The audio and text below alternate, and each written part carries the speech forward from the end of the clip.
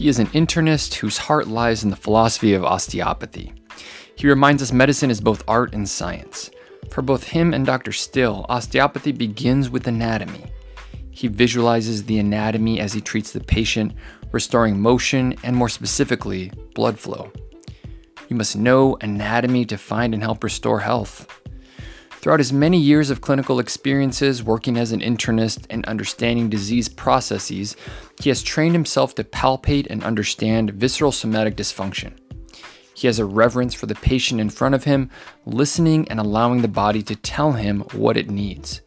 He attracts crowds of students during the Evening with the Stars at the annual convocation, so much so that students have asked him to come to teach at their medical school.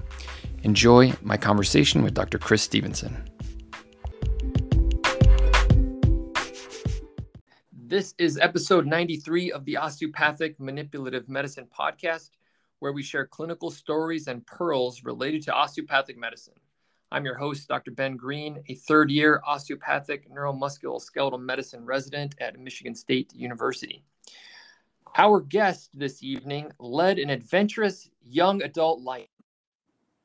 In 1991, he worked as a waiter, commercial fisherman, mountaineering instructor, carpenter, mechanic, writer, cattleman, and pig farmer to finance his travel through 48 countries on 5 different continents. Eventually, he found his way to the Chicago School of Osteopathic Medicine, where he graduated in 1997. He completed his residency and is board certified in internal medicine.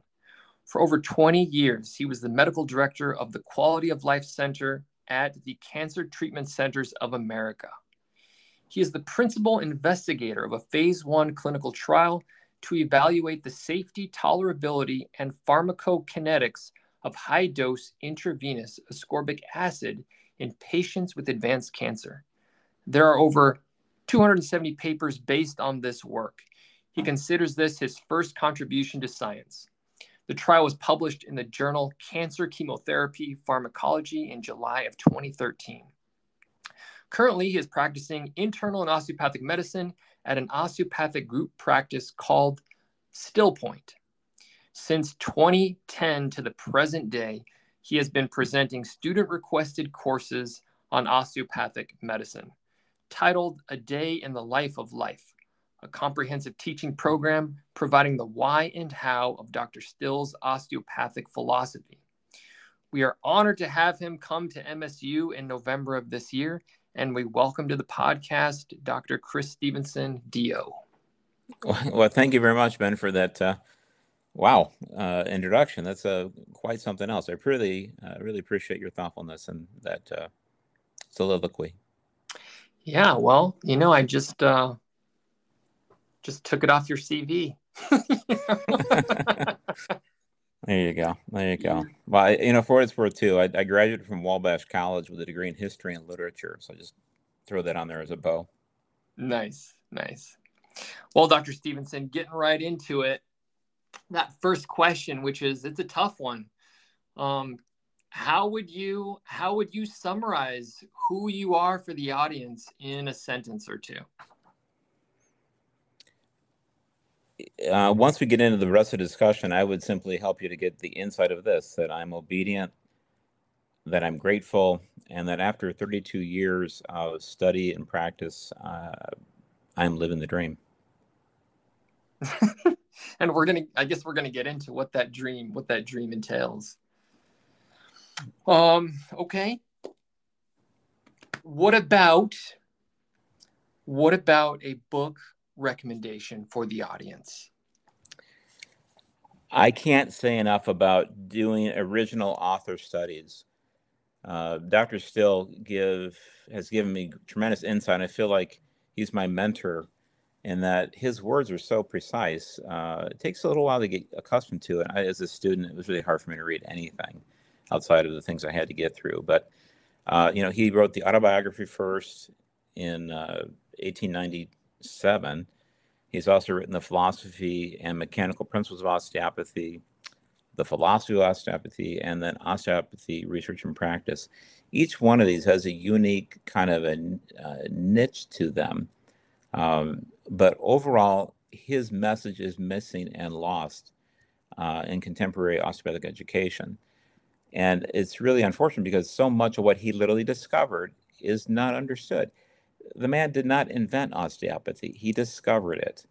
And what, you know, so let's not water that down. What did he discover? And that's not being taught. So there are three principles he discovered. And the first one is, hey, let's look for the cause of the problem. Let's not treat the symptoms. If we take care of the cause, when were you last well? That would be Dr. Fulford's question. But when were you last well helps identify what was the mechanism of dis-ease. Then number two would be, you know, osteopathy begins with anatomy, ends with anatomy, and all of her lessons are anatomy. So Dr. Still's thought on that is precise. Even to this day, whether you're an MD or a DO, the first class you get in medical school is anatomy. And the reason this is important is that number three, with that understanding of the vasculature, the neurologic, the lymphatic, the other structures within the body, you can position somebody in a way in which perfusion returns to the damaged tissues. You can find health and restore it better by bringing the vessel, its full caliper open, wide open to the tissues to repair everything. And without that, you're seldom going to see any result that's therapeutic or sustainable. I like that. I love that. So you're a firm believer in that to have an efficacious osteopathic treatment, would you say that you need to be cognizant and maybe even imagining, visualizing the anatomy beneath your hands or beneath your intention, I guess, as well? Yeah, you know, you raised an excellent point, Ben. The bottom line is when you go to examine any part of the body, you have to recreate below your hand exactly what it is you are trying to see. You know, in surgery, if you have a set of scissors in your hands, the strong encouragement is never cut without seeing where your tips are. In a similar way, you've got to dissect through the tissues with your mind's eye, check, check, check, check, check, layer by layer by layer, looking for the organelles, looking for the vasculature, looking for, you know, if you're in the liver, you got to look for the porta hepatis. You've got to figure out where the celiac duct is. You've got to be able to see the gallbladder and the falciform ligament. You have to be able to see these things in your mind's eye so that you can carefully dissect them and find out where health is in order to repair the gallbladder after a woman. You know, as a surgical student and resident, I was always very disturbed by the language used to describe the 4Fs of gallbladder disease because they're very judgmental, not correct. The reason that women get into trouble with their gallbladder disease and have weight issues and have fertility issues in their 40s is because in their 20s, in the last trimester of each one of their pregnancies, the child kicked the hell out of their liver and gallbladder.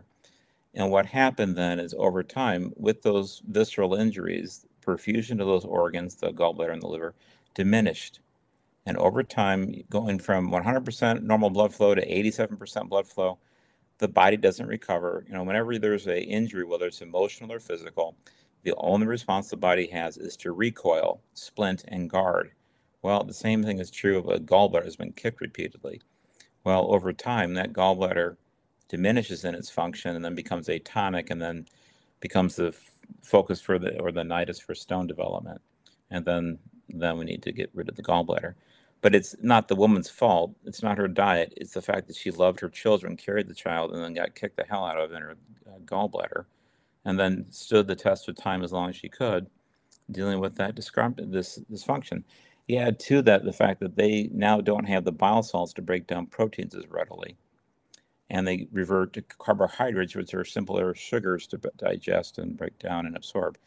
You know, it's just a cycle of things. So you need to look at the why, and then you can figure out how, and then what it's going to take to restore things. And so when you go in and you release, you know, the celiac trunk off the first branch of the aorta, then lo and behold, the gallbladder comes around and perks up, gets hot as perfusion reoccurs, and daggone it, it starts working again. So I mean, it's a long story, but I just want to give you an example. Yeah. Wow, I'm fascinated by what you just said. Now, is this something that you've just seen clinically again and again, and this is Dr. Stevenson's theory, or is this well documented that third trimester, baby is kicking the liver, kicking the gallbladder, bruising it, decreasing perfusion? I mean, it makes sense to me. Yeah. No, one of the classic things it still says is that, the osteopath has its own unique diagnostics and unique way of looking at things. And I clearly see that. I'm a Cook County resident. I had my butt kicked for 4 years. And, I finished humanitarian of the year at county. My point is, I'm the only osteopath among a bunch of MDs who are from other countries who can quote backwards and forwards anything from Harrison's internal medicine. So, I know what it is to have double-blind studies. I've published them. I know what it is to do an original research. So to make a long story short, no, none of what I see is typically nothing that I see meets this criteria. Here's an example. In clinical observation, I have a number of women who for 20, 30, 40 years have had chronic back pain, and they've gone to their internist, they've gone to OMT, they've gotten their MRIs that show, oh, there's partial, spinal stenosis here, and that's why you're having back pain. And, would you just, stop eating donuts and, go for a walk. And then you make this observation, hey, wait a minute. When I go to palpate both of their kidneys one at a time, I realize that the renal parenchyma is very challenged and painful. And though they have a normal creatinine, it appears that when they were pregnant 20, 30, 40 years ago, somebody missed a urinary tract infection. And the reason we check urines randomly on women during pregnancy is because they can get these urinary tract infections. And what's a problem is they can become pyelonephritis. So what's wild is that people have these silent pyelonephritis, or they have a kidney stone, or they've had blunt trauma to the kidney region. And the perinephric fat planes don't forget it. And they're on hypervigilance, hyper alert, and they continue to send out stress signals years after the trauma has resolved. So when I have gone in to just hold the perinephric fat planes and then work my way of the spasming from the kidney down the renal pelvis, down the ureter, into the trigone of the bladder, all of a sudden the flank pain the patient's had for 40 years is no longer there. I had a 66-year-old female come to me. She's going to go to the promised land, but her doctors didn't know what to do with her. She'd had chronic pain, had been to everybody over 40 years. Once I released her kidneys, all of a sudden, she came down to the office one step at a time. Lead with the left foot, carry the right. Lead with the left, carry the right. When we were finished releasing her kidneys, this woman was literally running up and down the staircase without any pain whatsoever. It had never been her spine. It had been a visceral somatic response. That's not in a textbook anywhere I've seen. Mm-hmm. And that's not just, I've seen this in so many cases. In patients who've had kidney stones, it's the same pathology, same kind of thing. And it's not in the literature. So, yeah. There's just a lot of things not you to observe take over away. time, you just don't see anywhere. Right. And I'm not trying to take away from the validity of the stories, the clinical stories and cases that you're telling. I'm just curious, because that's the question that the medical students now are just raising again and again, and we know that not everything is double-blind, placebo-controlled, and in fact, probably a lot of medicine is not. Yeah, your point's a good one. The times have changed. The concern I have is that medicine is an art and it's a science, Mm-hmm. and it's the broad application of philosophy that has to occur in order to get patients healed. The caduceus, that's the staff that the MDs have, where the two different snakes are coiled up around the staff. Well, Mm-hmm. the one snake represents science, and the other one represents art and experience. And the two are in constant opposition with each other for the health of the patient. So this is where you have osteopathy. There's art and science.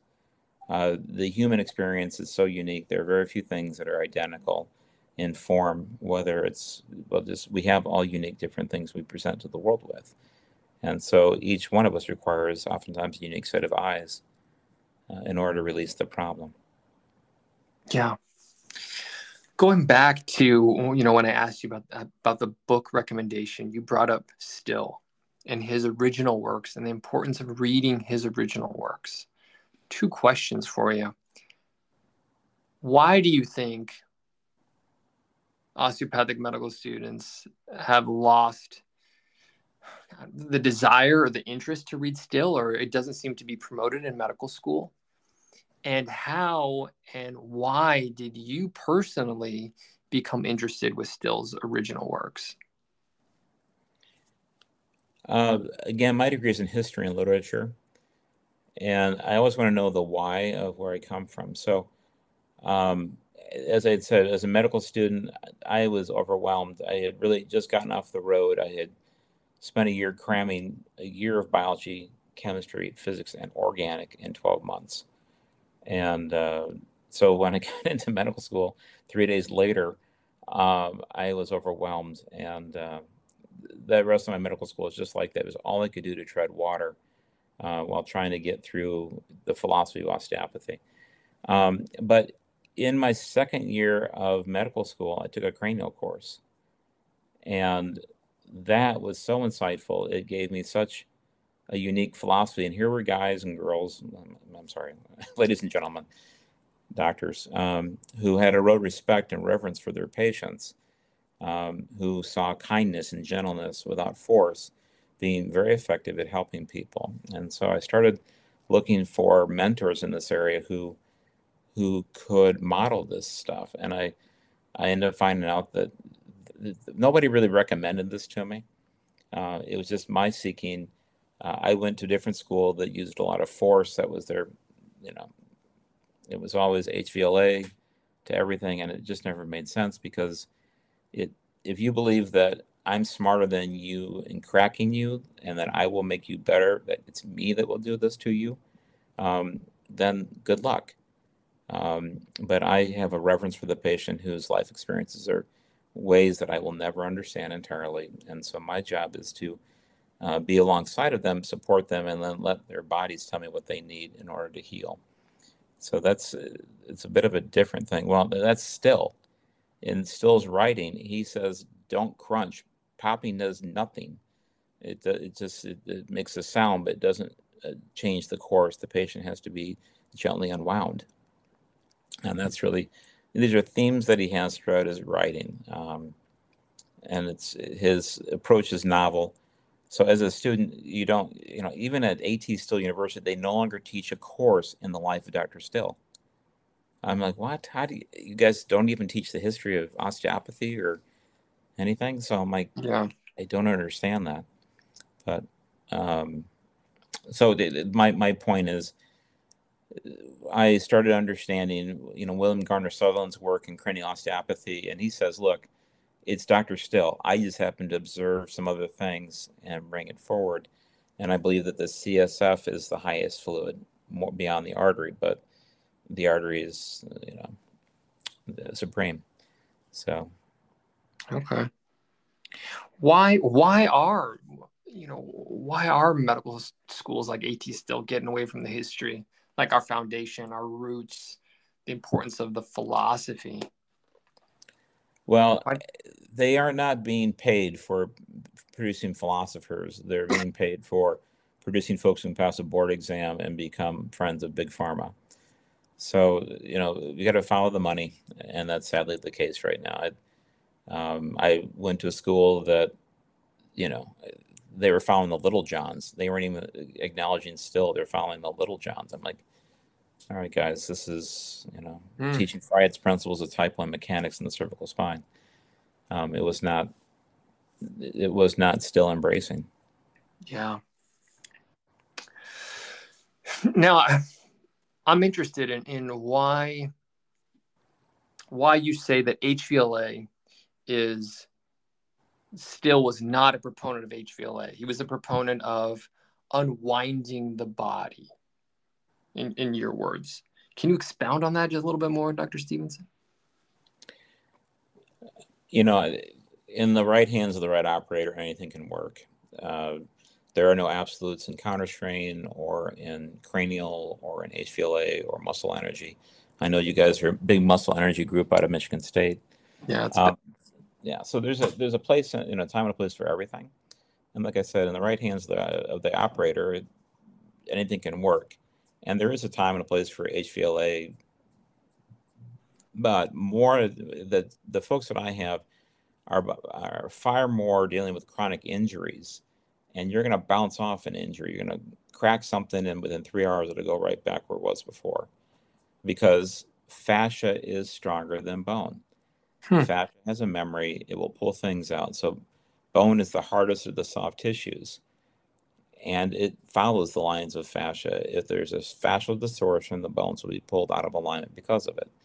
So you can go in and pin a fracture and it looks great, but if you have not unwound the fascial injury, the person's gone through a physiologic and an anatomic barrier and been left now with getting the anatomic barrier repaired, but the fascial physiologic barrier still remains not intact.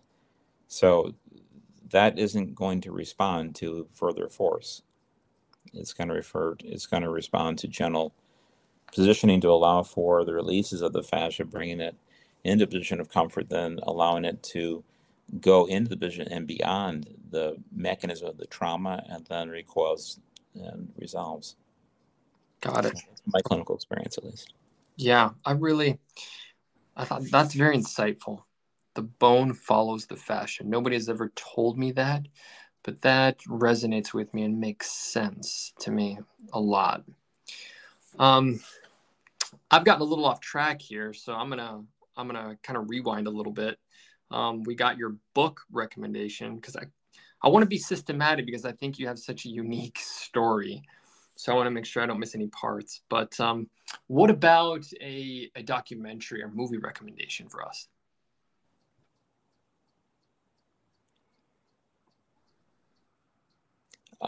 Something? Go to YouTube and see the 1.5-minute video of Dr. Still reducing a shoulder dislocation. That's my movie recommendation. I want you to see that he was a real man, that he had skills, he was affable, smiled, and took care of things. That is the most important thing, to realize that he was a real man who did a real thing. What do you type in for that? Dr. Still shoulder reduction or something like that?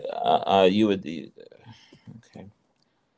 Ben, I'll try to find it while we're talking. How's that? Yeah, I mean, I can also look it up. I can look it up and put it in the show notes too. Okay. Medicine, Dr. Stephenson. Why did you want to go into medicine?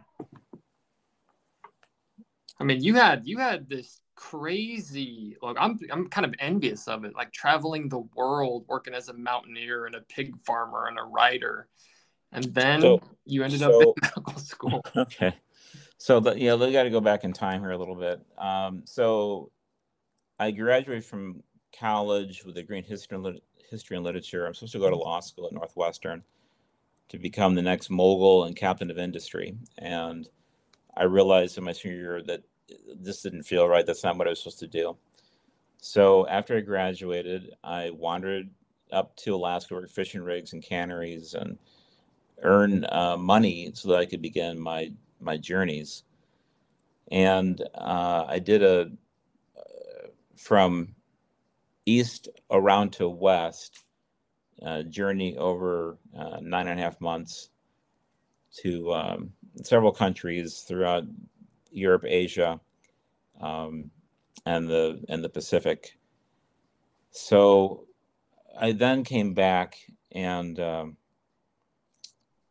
let's see, I worked as a waiter. So after working as a waiter, I took a bucket flight to London, then up through Bucharest, Romania, and came into Egypt where I hitchhiked overland from Egypt, the Sudan, Ethiopia, and into Kenya. And when I got to Kenya, I was out of visas and I needed to get my passport handed off to different consulates. It took, because I didn't have the money, you give your passport to somebody and you have to wait 2 days to get it back for a stamp. Um, so that was the course. But while I was hanging out in Kenya in the middle of the night, somewhere around 2 o'clock in the morning, I was awakened and told that I was to teach, minister, and heal. And I did not know what that meant. I kept running around my head that night and into the morning. And that day, I'm like, what? I was really agitated, really upset. I'm like, what does expletive this mean? And then in the middle of the next night, I was told that I was to become a physician. So I don't like doctors as so I was like, you've got the wrong man. My degree's in history and literature. I didn't study any of the sciences. I don't want to do this. This is not what I want. This is not for me.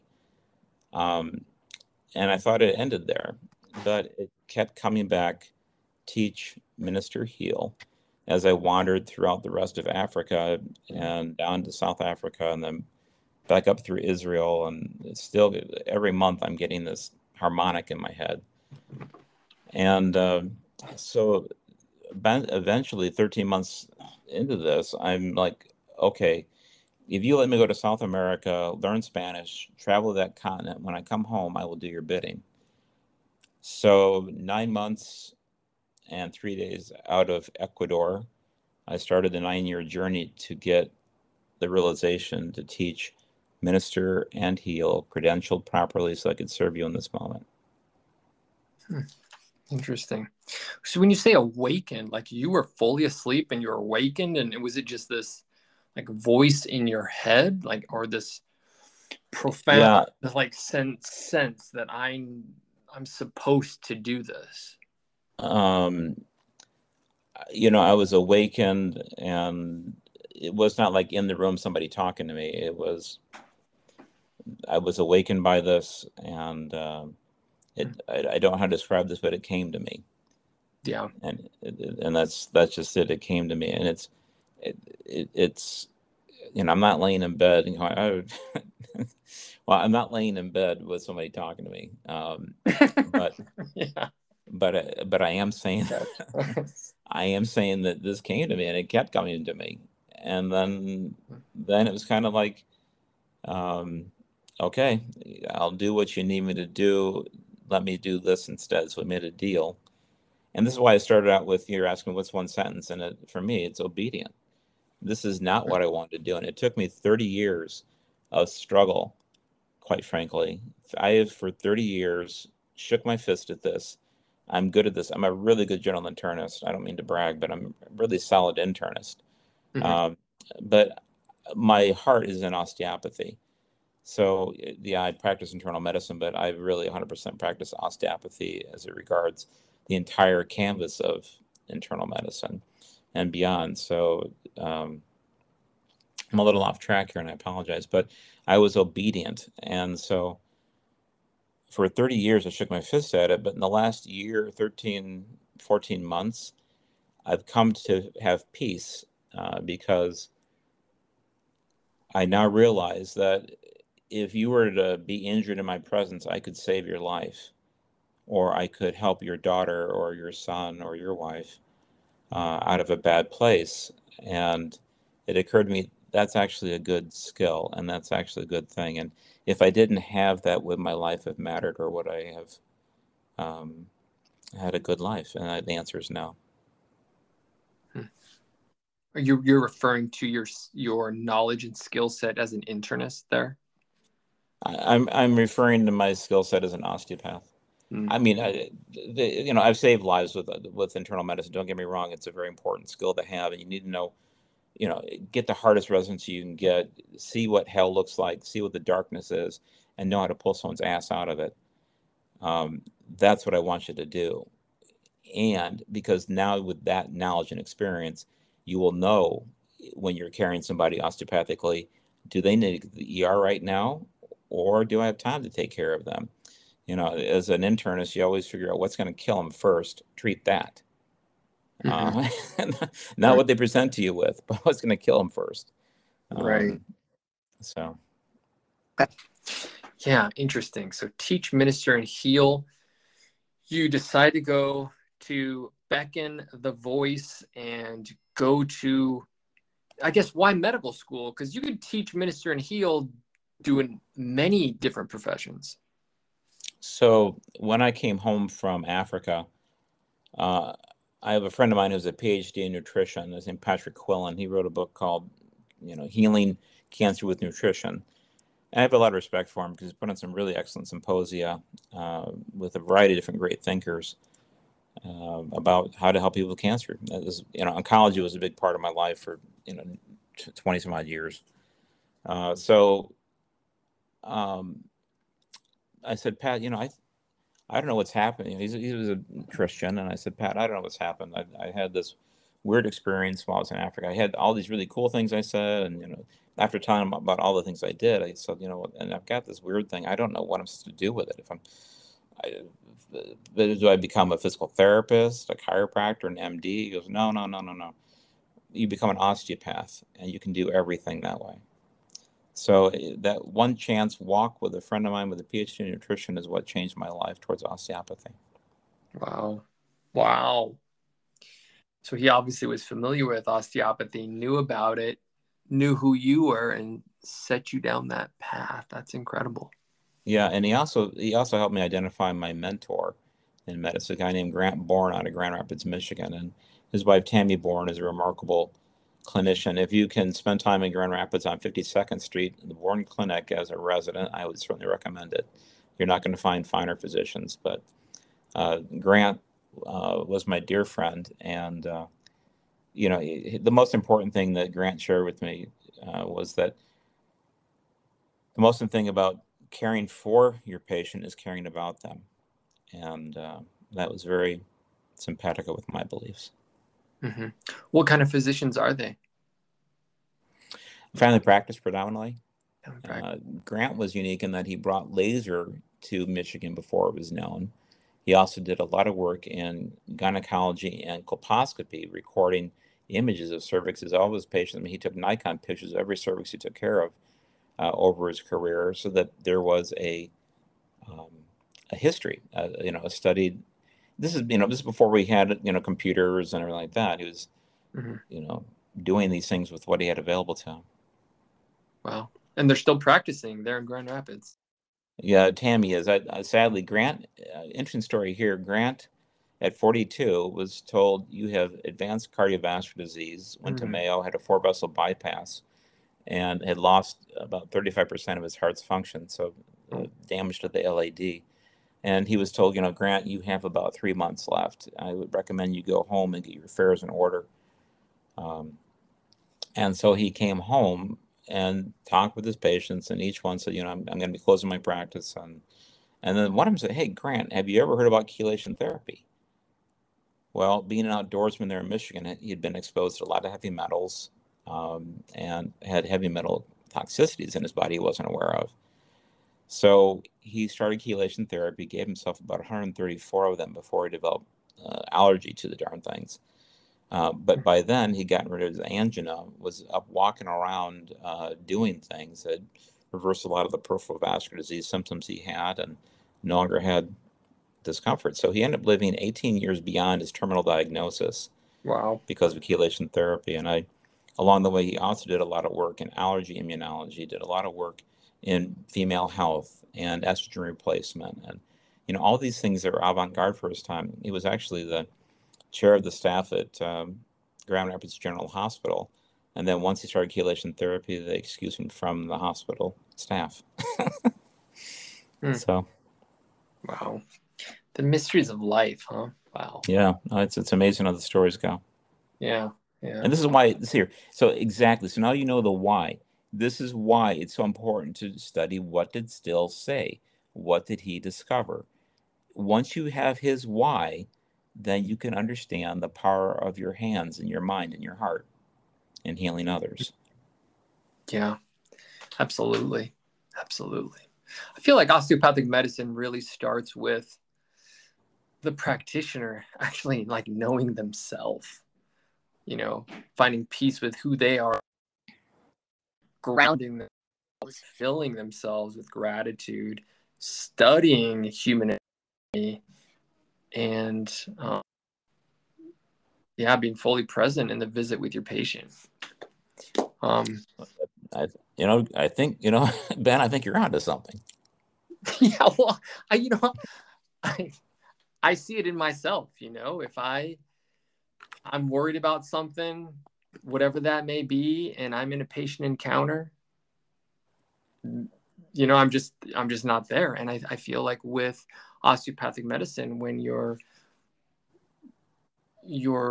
in a person's personal space and they allow you to enter into that space, hoping that you're empathetic and you're knowledgeable.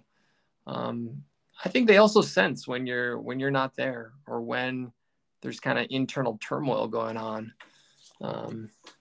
So Ben, how far away are you from your patient before you've started a relationship with them? I'm not sure how to answer that question. All right, I'll rephrase it. At what distance from an individual have you started a relationship? As far as like a personal relationship, I think as soon as you make eye contact with them. As far as like a doctor management, doctor patient relationship, I feel like as soon as they get put on my schedule and I start looking at their history. There you go. Well, one of the things that's been observed in the hospitality industry is that the moment within 3 meters or about 10 feet of distance from somebody you've never met before, the relationship is established. So, and to your point too, people know when they're being looked at. They can feel it. And another thing that's really interesting and perceptually is that a mother of an 18-year-old child will know when that child's in distress, because she will know the child's vibration, uniquely his or hers. And typically, if you ask them, my mom calls me every time I'm down, or something like, it's like there's a perception and a connection that never leaves us. And to your prior point, yes, if you are, patients can sense if you're not there with them when you're examining them, or if you're off wandering somewhere else in your mind. You have to do what you can to pull yourself back into the relationship. Yeah. Or, even if you're just not at peace, there's turmoil going on, whether that's, a relationship with your significant other, or a legal issue, or, whatever that may be. Your ego, I don't know. Yeah. If we're distracted, if there's something else taking us off point, it's because your perceptions won't be intact. You'll right. That's right. They'll realize that something's wrong or whatever. You've got to maintain a certain sense of certainty with your touch, and a certain sense of, hey, I'm not going to hurt you. I'm right here with you, and that is understood by the patient, and they'll look at you cross-eyed if they feel you're not at that part of the level of the of the relationship. Definitely. So, Dr. Stephenson, after you got into Chicago School of Osteopathic Medicine, what was your experience like with OMT? Was it something that you were on board with from the beginning, or was it you were a little bit standoff from the get-go? Well, I'm blessed to have a tactile skill, and if the vacuum cleaner is broken, I can typically figure out how to repair it. Or if I'm working with a V8 motor, I can kind of tell you where the valve is stuck. So I was intuitively in tune with osteopathy, and I was dissatisfied that my teachers couldn't teach. And it's one thing to teach, another thing to do. And I had problems. I'd come off a bicycle at 30 miles an hour in Hawaii when I was training for a triathlon, and banged up my right knee really badly. And I got through all of medical school without anybody being able to help me out. And I actually, a Russian physiatrist finally unlocked the fibula, which allowed for me to flex and extend my knee again. So, again, healing comes from different ways. But my training at CTC, I'm sorry, my training at Chicago was more based in HVLA. Dr. Kapler was the king of crunch, and so we learned that technique well, but it never suited me. So like I said, I found a home in cranial, which was more indirect, gentle, and respecting of the fascia and counter strain approaches. And that became very powerful for me. And now when I go to teach, people think it's counter strain on steroids, because it doesn't require force. It requires just gentleness and reading the fascia and letting the body heal itself. Yeah, I'm really excited to experience this for Michigan in a month. So well, I'm looking forward to sharing it with you. Yeah. You decide internal medicine, or let me back up a little bit. 3rd and 4th year of medical school, when you're in the clinic, in the hospital, you have the opportunity to use OMT. Did you want to use OMT? Any experiences that you want to share with us? Okay. The key thing here that you must tell any attending watching you or patient or whatever, the most important thing you can do at the bedside is tell them you are examining the patient. You tell them you're examining the patient, they're going to interfere with you. It's a good idea not to crunch somebody, but you can examine them, quote unquote, while doing muscle energy or doing counter strain. Or in this case, counter strain is so not offensive. And does it feel better if I'm examining here or here? Say you're looking, you're worried about the spleen, whatever, let it come to you. But the key expression that you need to share with your attendings or whomever is in the MD cast is, I'm examining the patient. Because you are. And you can't be faulted for examining the patient. Mm-hmm. So if that makes sense, I mean, there are ways of discreetly taking care of people without, without force. And that's really, honestly, in the hospital, if you've got somebody on a ventilator and you do a little CV4 and you do a little rib raising, lo and behold, you can get quite a bit accomplished. Compression of that fourth ventricle, it's good stuff. That on many ventilated patients in the hospital? I did. Yeah, my patients got everything I could give them. I had a lot of very sick people with stage 4 cancer, so I brought everything I could to the bedside. I told the family what I was doing, and I always had permission of the patient or everybody knew what I was doing. I was not hiding anything. But some people never seen it before, but I was blessed after all the years I've been in the hospital. I'd taken care of all the nurses. I'd taken care of several people who they'd had tailbone injuries that no one could help them with. And, you build, just have to be present over time. It just takes time. You're talking about when you were in the Cancer Centers of America. Yeah, I had to. Okay, there were 7 osteopaths who started at Cook County Hospital's internal medicine residency. Only 2 of us finished. It was a very hard program, and it was not DO friendly. So I was not. Yeah, the answer is yes. I examined patients, but I didn't examine osteopathically every patient. I just couldn't afford to. Yeah, got it. What else would you like to share with us? Your years at you were at Cancer Centers of America for over 20 years. Anything? Yeah. So going back to your early question, you had said why internal medicine, I believe was the question. Mm-hmm. Yeah.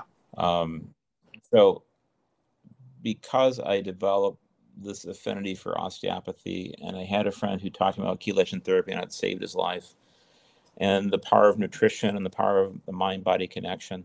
Back in the time, that was not necessarily something that was wildly embraced, and still isn't to this day. So I had to choose the hardest residency that I could in order to demonstrate that, hey, Dr. Stephenson's a good guy. He's earned his stripes. So that's why I did internal medicine. And and it was really hard. Uh, but after after residency, I became a home birth physician as well. I love delivering babies. I mean, I wish I was family practice, but well, you choose what you chose. Um, and I'm sorry, where were your other question there? I lost you. Cancer Centers of America. Any experiences, Oh, yeah, stories you want to give us from those? yeah. All right. So, Cancer Treatment Centers of America was perhaps one of the most compelling times of my life.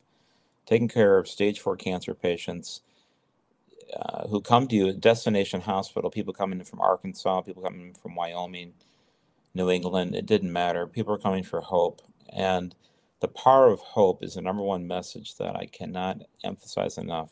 When people have hope, they have a chance at life. Without hope, they will die. So hope is a smile. Hope is looking them in the eyes and saying, I'm going to be here with you, and holding their hand.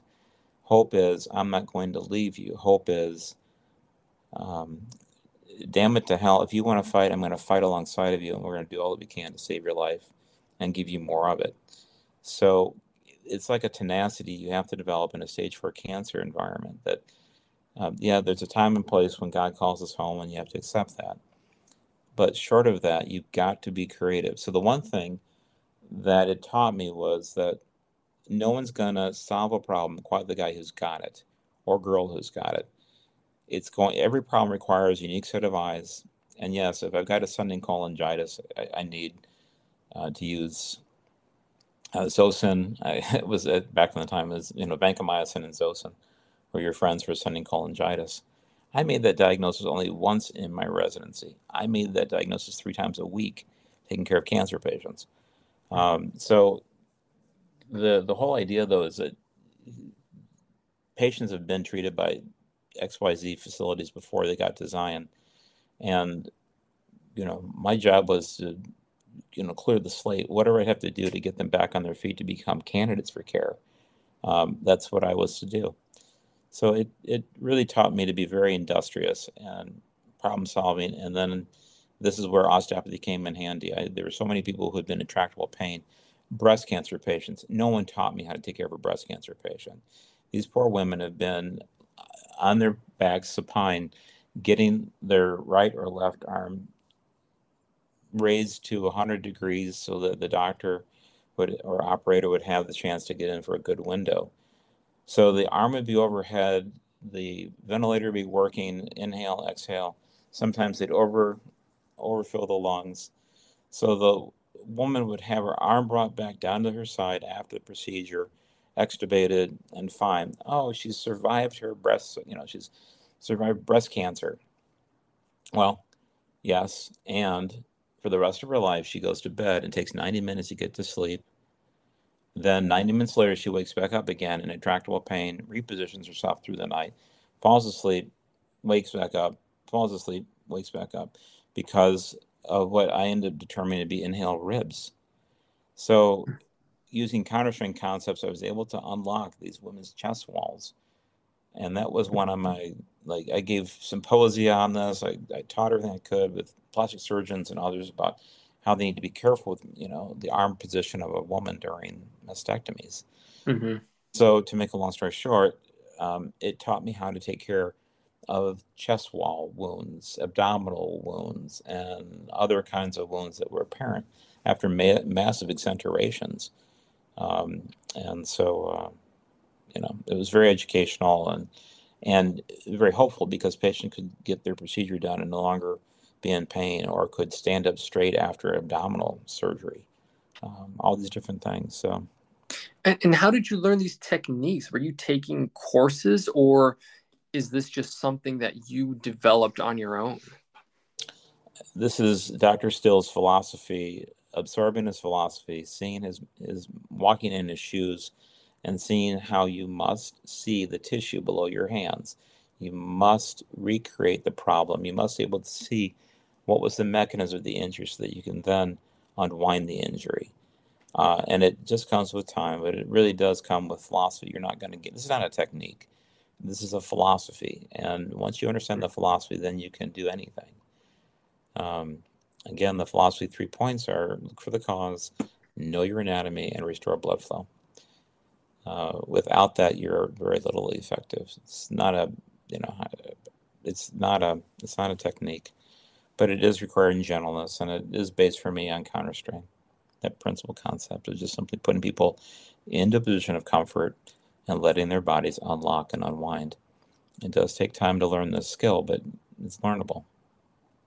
Yeah. Why do you think putting the patient in that position of counter strain allows the body to unwind? Are you just taking all the fascial tension out of the system and just letting it then freely move where it wants to move? When a patient is driving a car down the expressway and they go out the right shoulder and the car pitches down into the cul-de-sac culvert, and there's an abrupt stop, if you can repeat in your mind's eye what was going on as the left shoulder belt was engaged and the body was being twisted diagonally over it while being twisted to the right with the legs translating toward the ditch. If you can see that in your mind's eye and then put the patient back into that similar position of the accident and the torque, then you can help eliminate it. One of the key concepts I'd like to share with you is what you learned back in physics years ago, and that is that the third law of dynamics shows that energy is neither gained nor lost, it is only exchanged. These folks who've had a high velocity kinetic energy accident go from momentum to abrupt transfer of kinetic energy into potential energy, which is retained in the tissues. It has been my experience, especially with fractures, arms and legs, that when you put somebody back in the way in which they were traumatized, and you take all the load off of that injury to the point where that injury, which was 7 out of 10, now is 0 out of 10. Well, hold on. When you hold that arm or leg or torso in that position, you will all of a sudden feel within about a minute a jerk and a thrust and an extension and a release of the fascial dysfunction. The body knows how to heal itself. Our job is to work alongside of it, to mirror it, and then help it get through its paces. Yeah, that's really interesting. I've definitely heard that before from different osteopathic schools of thought, like the fascial distortion model.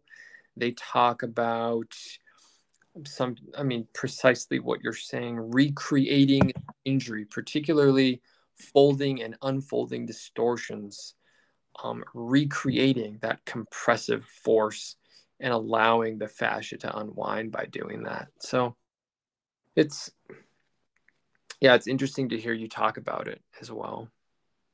There's so many different there are the principles of osteopathy, but then there are so many different branches, and I feel like there's a lot of overlap, and maybe we're saying the same thing with different words. I'm not sure. Well, fascial distortion is not counter strain. It's very painful and it's very invasive. So, my point is that yes, as I said before, anything works in the hands of the right operator who is attentive, who maintains the tenets we've discussed, committed to their patient, can hear things. It's just been my experience, though, that using force on somebody is never going to work unless you have the exact components of the mechanism of the injury and you can correct, restoring that physical connection. But again, in old injuries, that I've never seen that work effectively for long. Yeah, interesting. Okay, Dr. Stephenson, where do we go next? So you did 20, 21, 22 years, and now you are in a practice, an osteopathic practice, I guess internal medicine and osteopathic practice called Still Point. Can you talk to us about that transition and what it's been like to work in that clinic? Since COVID, I've left the hospital, and I have a small little practice here. I kind of borrowed Viola Fryman. I don't know. Well, Viola was a remarkable woman who was one of the pioneers in pediatric osteopathy and was a seeker. And one thing I'd like to share is that whatever principle you start with, keep seeking, refine it, make it better, make it yours. That's what this is about. Don't settle. You may start somewhere and then realize over time that, okay, this is far more effective, or if I integrate this idea with this and make a bridge, that's better. But Viola Fryman always spoke of the fact that she was in a group practice. And though she was the only one in the office, she prayed for her patients. She thought about her patients, and she basically internalized her patients before she saw them. So in a similar light, I have colleagues who are working with me, but when I say group practice, I know that I'm not the only one in the room helping out. So, and it's the patient. The patient themselves are part of the group. They have to be willing to be well. Some folks just don't want to be well. The secondary gain, it's very sad when you encounter it, because you're never going to get them well because they don't want that for themselves. So in that way, it's a group practice as well. But for me, I'm living the dream right now because this is kind of a funny story. About 13 years ago, we went live with the electronic health record, the EHR, and I was being crushed by it. I had a role in the hospital that required me to be, on a pedestal of skill sets and doing things, because if Dr. Stephenson didn't do it, why should I have to? So it was killing me. And it meant that I was up till 2 a.m, trying to type these damn notes. And it was pretty funny. Along this time, in order to divert my anger, I started polishing shoes. So I'm a very adept shoe polisher because of the EHR. Polish But your shoes or other people's shoes? both. My wife gave me one of those very executive style chairs that I've had visiting doctors, others come to the house, and I'll put them up in the chair with the brass foot pegs, and I polish their shoes for them. But that's aside from the point. My point is, in my private practice, I now get a chance to take pieces of paper and a pencil, like Dr. Still would do, and record the notes on a piece of paper with a pencil. So that I'm living the dream, because I get to end work at 5 o'clock, and the patients are satisfied. I'm happy, and I get to go and have dinner with my wife. So. Hindsight's 2020. Do you wish you would have done this earlier? I wish I would have left medicine, and wish what I'd done what earlier. I'm sorry. Started your practice earlier. No, I really had a need to be in the hospital. That was a time in my life that I needed to have. I did a lot of critical things, and there was a need for me to be there. And then I could hand it off to somebody else, and that was good. But it was not, if you listen to your heart and you follow what you're called to do, then do it. Don't run away from it. If you're called to serve that person and you're exhausted, but you need to, there are things you don't want to do, but you have to do in medicine. And, there's that one person I'll never forget being in my residency, and there's a man who's destitute and downtrodden, smells bad, smelling of alcohol, and he's got literally maggots falling out of various orifices of his body. And he needed me to be there. He needed me to be his friend. And so I knew it. I contacted Show Me what I need to do, and I helped him. And, I'll never forget him. So, and there's another time, I don't want to go into all the different times, sorry. But there's a time and a place when you need to step up. You see it, don't walk away from it, and you need to be present. Well, that was kind of what my role was in the hospital for all those years. Mm-hmm. I see. I'm sorry, did you want to add something else? What I've been trying to do, there's some really rough stories, and I don't, there's a time and a place. Maybe over a beer we can share some of the harder stories. Okay. Yeah, when you're visiting us here in Michigan in a month. Since 2010, you've been doing a student requested course, and you've been traveling all over the country to different medical schools, teaching them a day course called A Day in the Life of Life. Can you talk to us a little bit about how this course originated and what it entails? Certainly. When I was in medical school, the American Academy of Osteopathy used to sponsor visiting clinicians. There were fewer colleges at the time, and so Phil Greenman from Michigan State came to Chicago and talked about his ideas on sacral pathology, and then Mike Kuchera came in, and other dignitaries from osteopathic skills or whatever came in to share their experiences, and then that dried up. So I remembered, though, wanting to pay it forward at that time, but I didn't know anything. So John Glover was the chair of Vallejo, California's Toro University back 10 years ago, 14 years ago. And we were in Colorado Springs. He brought 70 students to convocation. And it just happened that they all thronged me. I mean, I was having Night of the Stars, and I would have no less than 30 students around me as I was showing them different things. And, it'd be like, and you can't be a Toro student unless you've had some horrific accident, hit by a bus, been in rapids where you got nearly drowned. It was just, I'm like, you've got to be kidding me.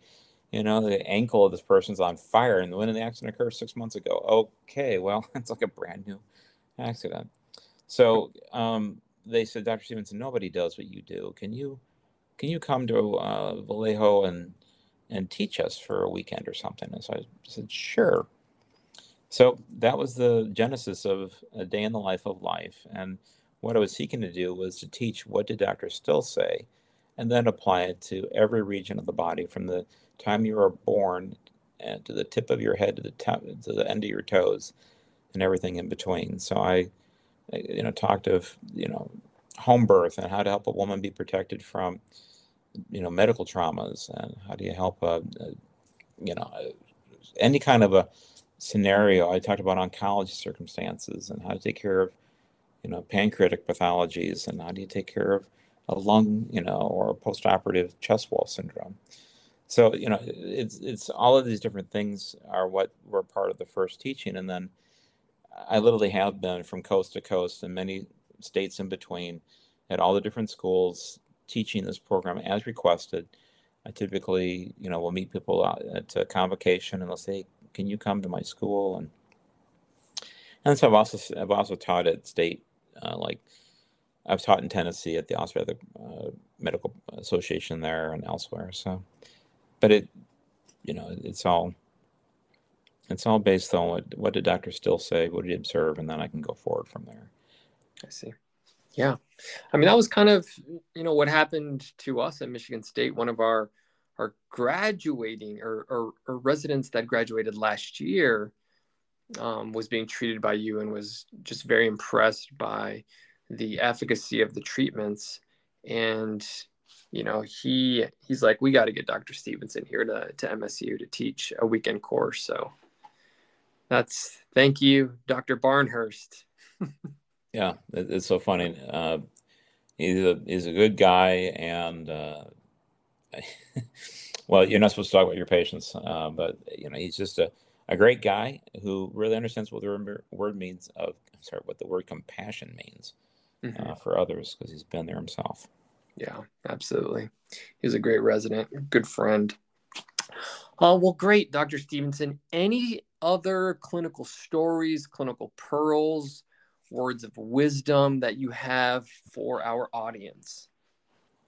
Well, we started this discussion early about things like double-blind placebo, all that. Well, you have so many folks who are getting epidurals for delivering their babies. It's like a common thing. It's like, oh yeah, just you get an epidural, it's fine. Well, I've had a number of patients who cannot get out of their chair for 17 years without lifting themselves out of the chair after an epidural.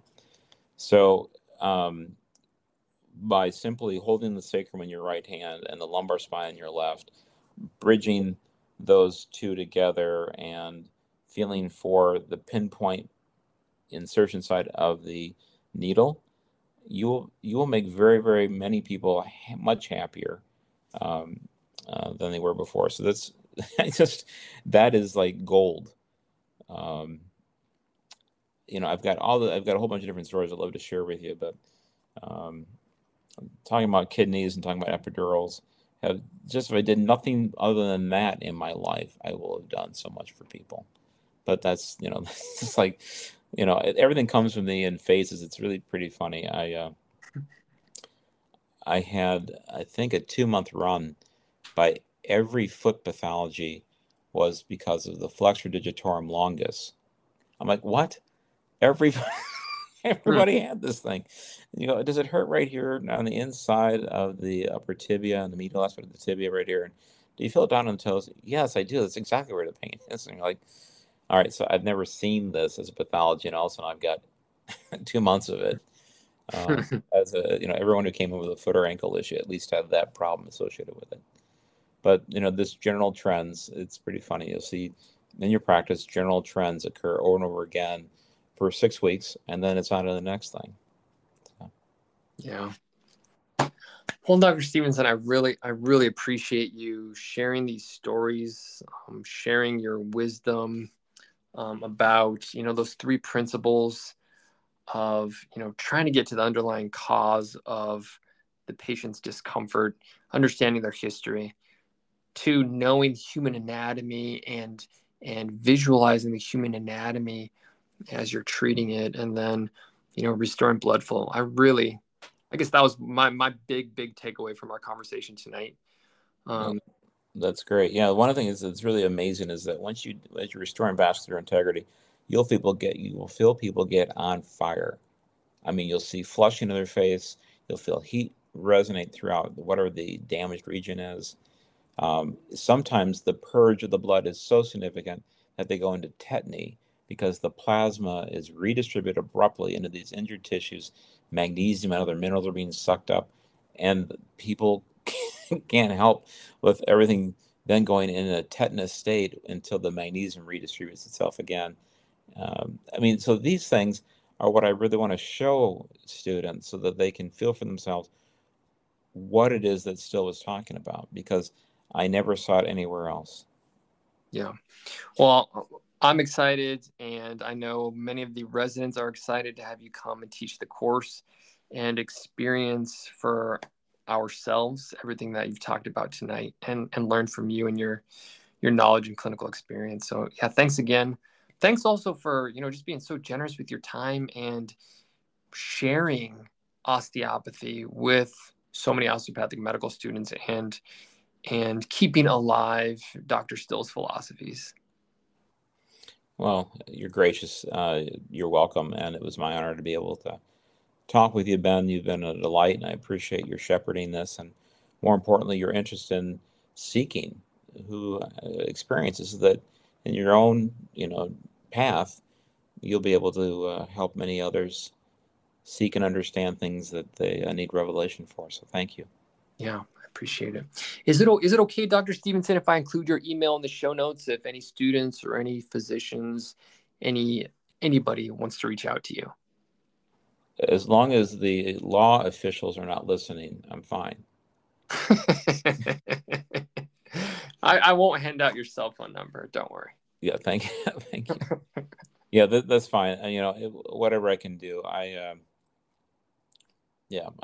would welcome the chance to visit with students. As we talked about earlier, I would love to have the students with us as well.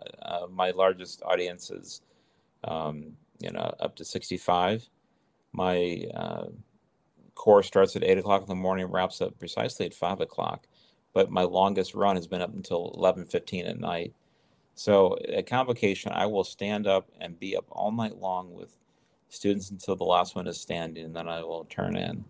It's that important to me that we understand these concepts and that we can be made better because of osteopathy. Yeah, I appreciate you reminding me about that. I will get in contact tomorrow with our president of the SAO so that they can promote that. Hopefully, they don't have any exams that week, so that more students can join us. Any plugs that you wanted to make? I forgot to ask you about that.